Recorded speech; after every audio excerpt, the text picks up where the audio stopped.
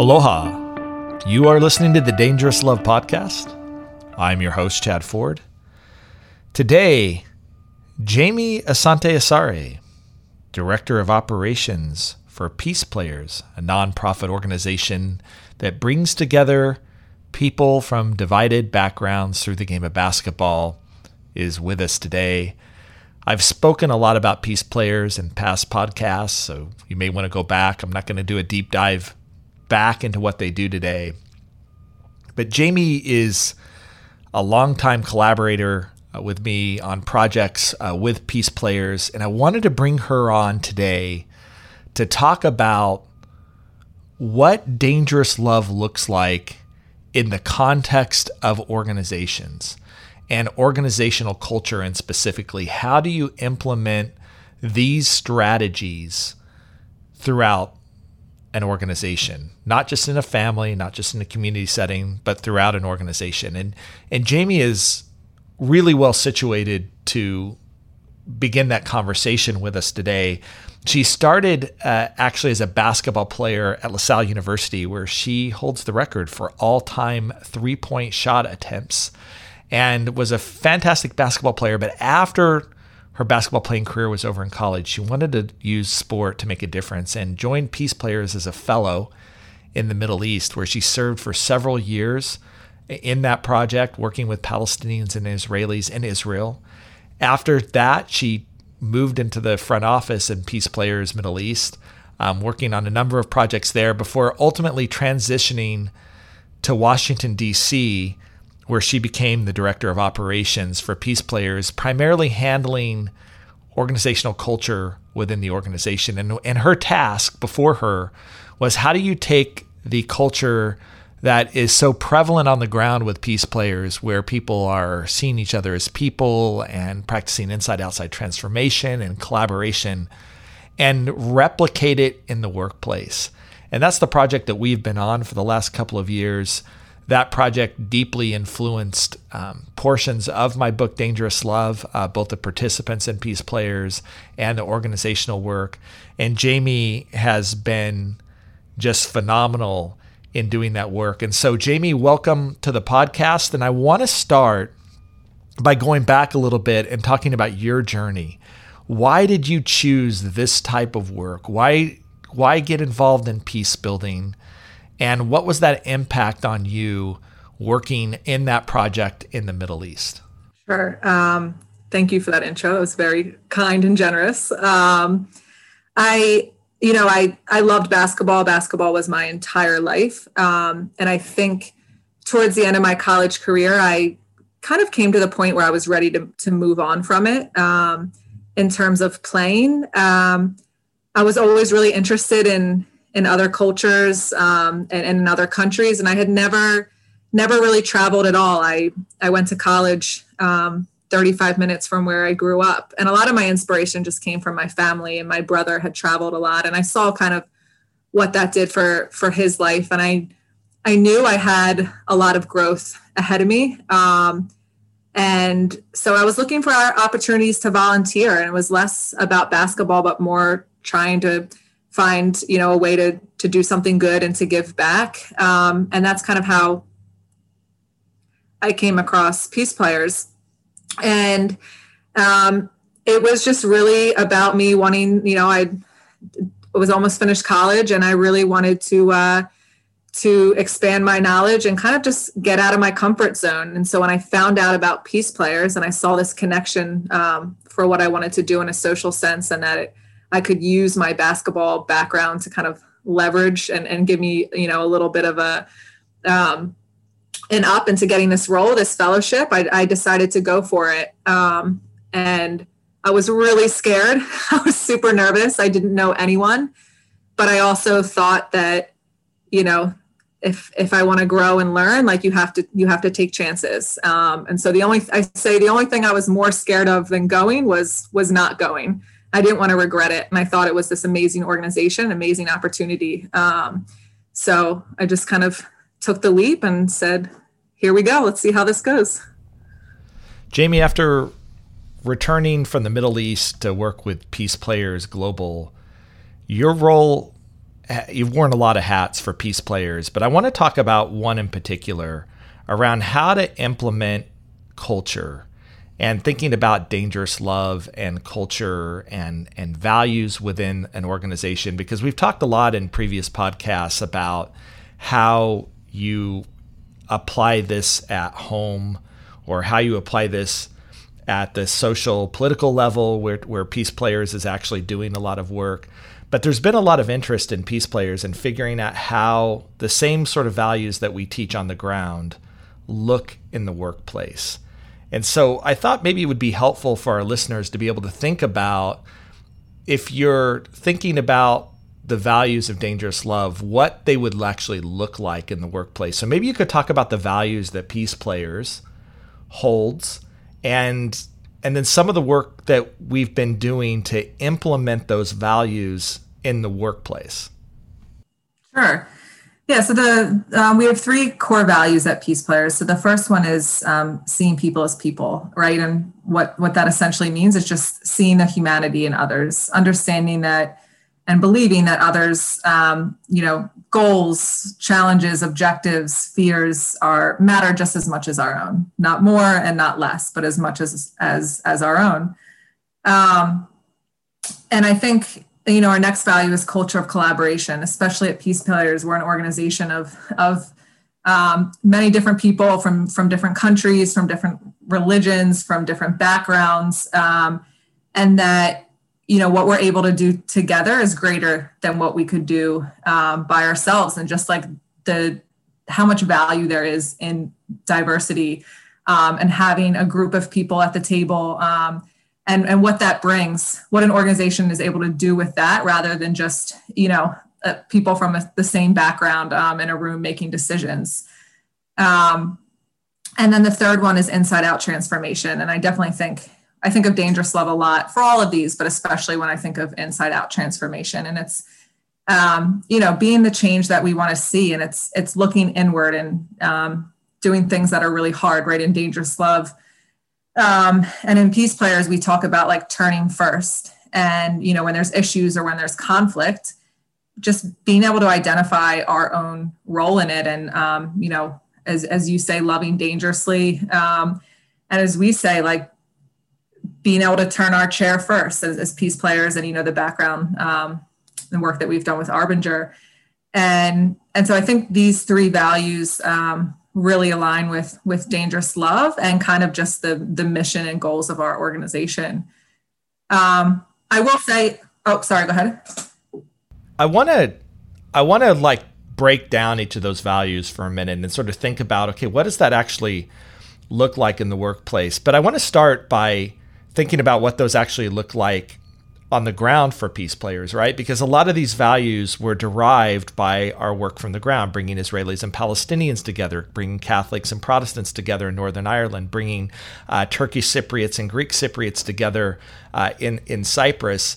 And each of these concepts was a critical factor in Peace Players working on the ground, right? So it started with seeing people as people. At the basic level, this idea that the people that are divided, right? Whether they're Israelis, Palestinians, Greek Cypriots, Turkish Cypriots, they don't see each other as people. And basketball was a space to be able to bring them together on the court and help them see each other as people.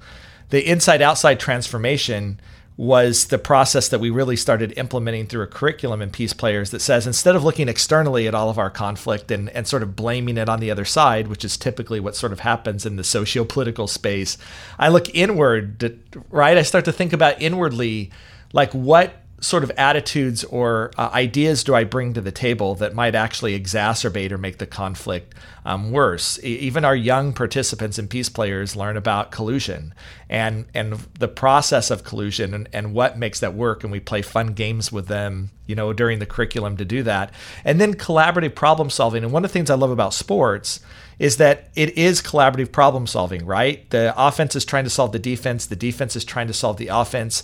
Our young leaders and Peace Players have to learn how to work together. They have to learn how to communicate on the court. They have to learn to work together as a team. They have to put aside their political differences, their ethnic differences, their religious differences, and and find ways to work together. And all of that adds up into something like really special.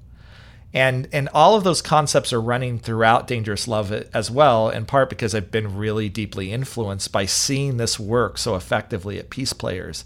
But when it comes to thinking about it at an organizational level, right?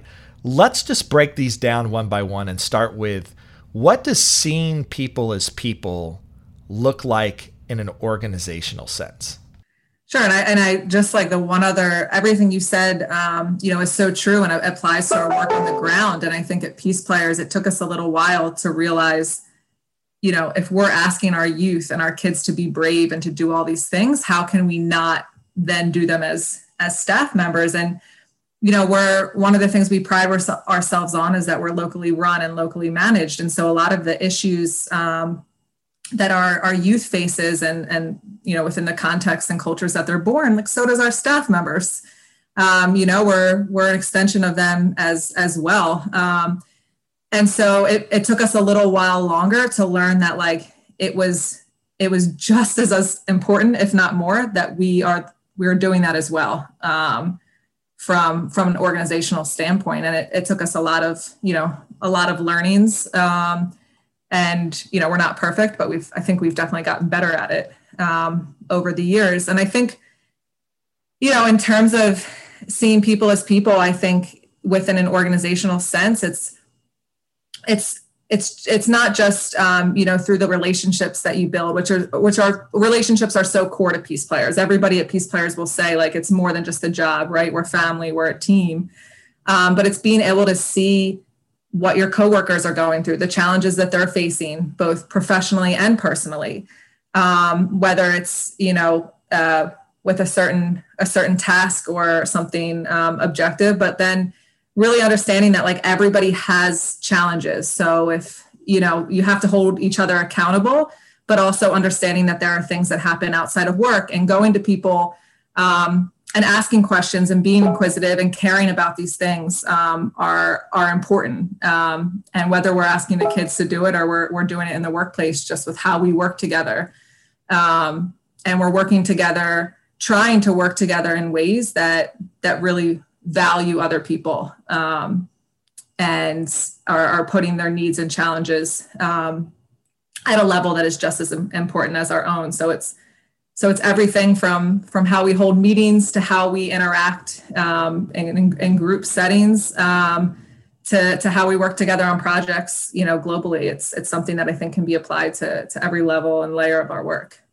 I think every leader knows at a certain extent that to be an effective leader, I need to build relationships with the people that I lead. But I think there can be a superficial way of approaching that, right? Yes, I will take you out to coffee. Occasionally I'll ask you how you're doing, but I expect the answer to be everything is fine so we can move on with our work. And one of the things that I appreciate a lot about Peace Players is those relationships run much deeper than that. There's an expectation almost at Peace Players, sometimes hard to live up to, right? And sometimes that we fall short of, is that seeing someone as a person isn't just asking how you're doing, or isn't just saying, okay, occasionally we'll go and, have a coffee together, but that we're here to support you, whether that's in your professional goals or, your personal goals. We're here to help you grow and become the person that you want to be. And that takes a level of investment in time and focus and energy that it goes beyond the sort of superficial. So seeing people as people isn't just asking, I think this is sort of where it sort of breaks down, isn't just asking, hey, how you doing? Or, the occasional employee activity that we're going to do together. It requires a different level of connection and seeing the people that you work with, that I think has been one of the hallmarks for Peace Players. And when it doesn't work, you see a pretty strong cultural reaction back, right? If someone in the organization isn't doing that, there's a pretty strong cultural reaction back. Yeah, and like you said, I think we're starting to find ways that we can do that as part of our policies and procedures as an organization. And sometimes you don't see the connection between seeing people as people and your policies, but even through our performance management system, which we've done a lot of work on, right? It's not just once a year anymore. We're checking in with employees 3-4 times a year, and we're trying to do it in a way that really lends itself to a productive conversation around like, not just where have I fallen short, but where do I need more support? And where am I trying to go professionally, and how can we align the goals of the organization with the goals of the employee? And so we're trying to provide space for that, and not just rely on an employee to come to their manager to ask about it, but to really give people the space to have those conversations on a more regular basis, because they're not always easy to initiate. Let's talk about that second value, inside-outside transformation. I know that you think about it at a personal level with the young people you're talking about, it's about seeing in what ways they might add to or be participating in a conflict, or how their biases or prejudices or what have you might actually be fueling the fire. At an organizational level, I always sort of think it sort of translates into this question that leaders ask all the time. One of the hardest things about being leaders: how do I hold my people accountable, right, for doing quality work for results? And the answer is, it's really challenging as a manager to constantly be chasing around everybody and holding them accountable. And so part of inside-outside transformation, at least at an organizational level, is how do I create a culture of self-accountability? And I'm curious if you could talk to me about how you're going about trying to create that culture of the organization of self-accountability. Sure. So, I mean, I think the first thing that comes to mind, just a little bit of an extension of what we were saying before, is just if you look at all of the ways we're trying to hold our conversations around performance and how we can support each other now, they're all done through self-accountability. Like, none of our conversations and none of the things that we do at Peace Players are meant to provide the space for like, hey, you did A, B, and C, and that's not right because of this. What we really want to try to promote is this culture of people identifying themselves where they've done well and where they're falling short, and then giving their supervisor or their peers a chance to react to that. One, because it's it's much easier to have a productive conversation if you feel like other people see you and they're able to identify those things without you having to come down and tell someone. And also, it makes the person less defensive if they're the ones who are calling those things out, and then there's a conversation that follows that. So I think a lot of the kind of tools we use and the processes that we have and that we're building are more towards the self-accountability. Another thing that we're doing besides the performance management is just, we never emphasized our core values in the way that we're doing now. Everything is done now through our core values. So we just implemented a new core values training that is really specific for employees and helps them think through what does this mean in the workplace? And it's not just tools around performance management, but how do you have a hard conversation with your manager? How do you approach a peer who you're having difficulties working with? And all of the tools and kind of information and training that we're hoped to give is giving people the ability to do that themselves and to initiate those conversations themselves through self-accountability, rather than creating a culture of criticizing others and calling people out. This concept is really throughout the Dangerous Love book as turning first, right? The idea that when I'm in a conflict, I turn as a way to jumpstart the process of conflict transformation, but it's also a move as part of accountability. It's also a move about creating space for others to be able to turn. There's something very magic about that. And it's really interesting when you go into a dysfunctional organization and you go office to office and ask them what's going on. The problem always exists outside the office that you're sitting in the moment. Everybody can sort of tell you where other departments are struggling, where other problems sort of lie. And it's the same thing that happens when I'm doing mediation. Right? When I come in and ask people what's going on, most people locate their conflicts outside themselves. It's my partner, it's my kids, it's my boss, it's, all of those different things. And so how do you get, to this mindset where I'm able to both see my the role that I play in these, and I'm willing to do something about it. And I think that's where the really courage comes in Dangerous Love, and especially courageous within an organization, because I think there's cultures within organizations that say, if you make a mistake, hide it, cover your butt, make sure that nobody sees it, find a way to blame it on somebody else or some other organization, because the worst thing that you could do in an organization is to admit that you made a mistake and that it hurt the organization. Peace Players is trying to build a culture that actually says that that's not the worst mistake that you can make in an organization. The worst mistake would be the opposite, right? Which it would be to hide it from other people. And the thing is about whether we're going to be accountable, not just to the people that we work with, but also to the organization in general, that we're accountable for the results of the organization. We're not just accountable for our success within the organization, but we're accountable to the success of the organization. Yeah, and like a couple things, I think it comes from the top. It's one thing to say that those things matter. It's another thing to show that they matter. And so, we try to, one, measure that, but two, I think I personally believe that like leadership showing that vulnerability is one of the single most important things you can do for your organization. If I see my boss being able to admit mistakes or turn first, as you say, to love dangerously, like it makes me feel like that's okay. It's not only okay that I do it, but it's encouraged and it's expected, and it's something that's important at this organization. And I think that's something that's really important, and it trickles down, and people can see that. Let's talk about the third one, because the magic for the third one happens when the first two things are happening. When I'm seeing someone as a person and I'm practicing inside-outside transformation, when I'm really holding myself accountable, when I'm really looking at what role I play within this team or in this system, and I'm willing to lead out, it opens up space for that last one, right? Which is a culture of collaboration, this idea that we can work together. And one of the definitions I use for conflict in the book Dangerous Love is that conflict is our inability to collaboratively problem solve. Like, we experience conflict when we can't do that.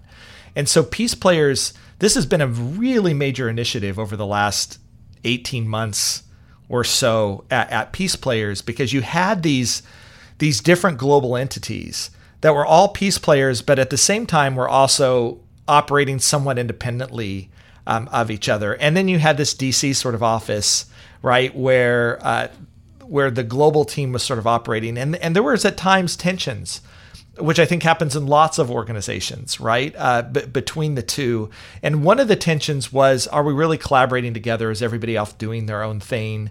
And how do you make that happen when you have diverse interests, when you have diverse goals within organizations? So I'm really curious if you could talk a little bit about what culture of collaboration has looked like at Peace Players, especially over the last year or so, where I think you've made some major strides in making that happen at an organizational level.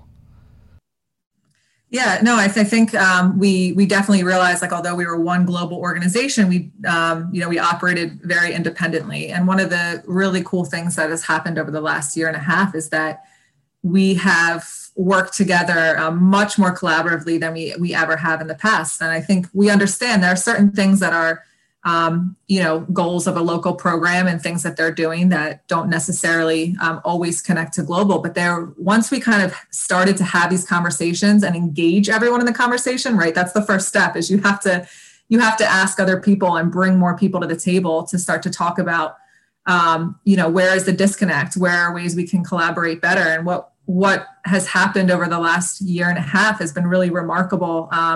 We've created global committees. So decision-making doesn't just exist in one place anymore. It's not, we don't even really we really don't have a DC office right now. What the DC office transformed into is a global support team. And that global support team is slowly becoming more representative of our actual global organization. And there's a global leadership team now. It's not just one person making decisions in the organization. It's the leader from every site that are able kind of to connect on calls and have conversations.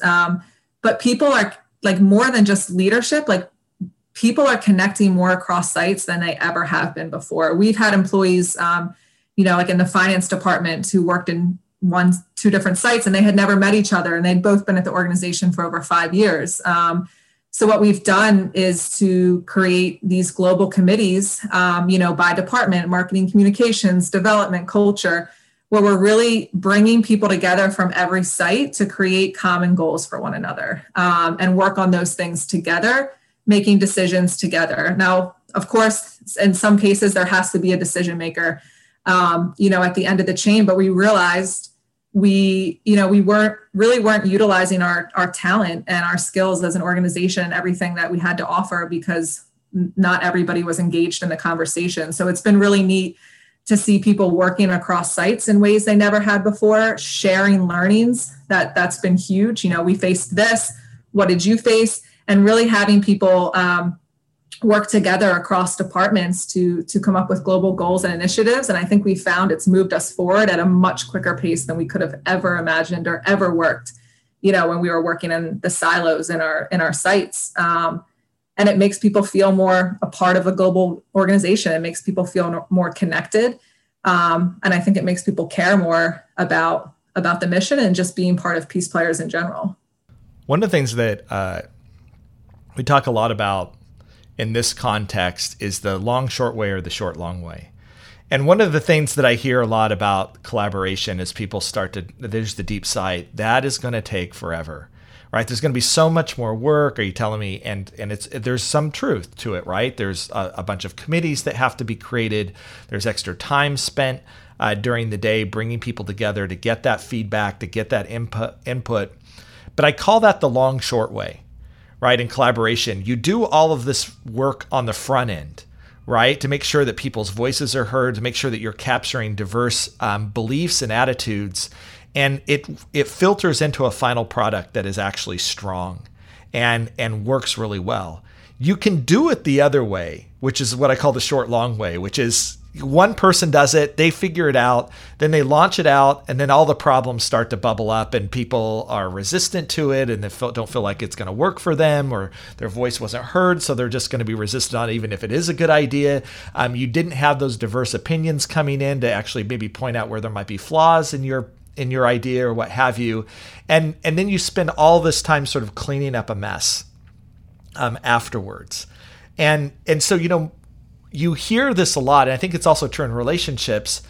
I don't want to put in the energy, time, effort, or I don't even have it. I don't even have the bandwidth for it to collaborate. But as a conflict mediator, I look back and say, you actually don't have the time to do the opposite.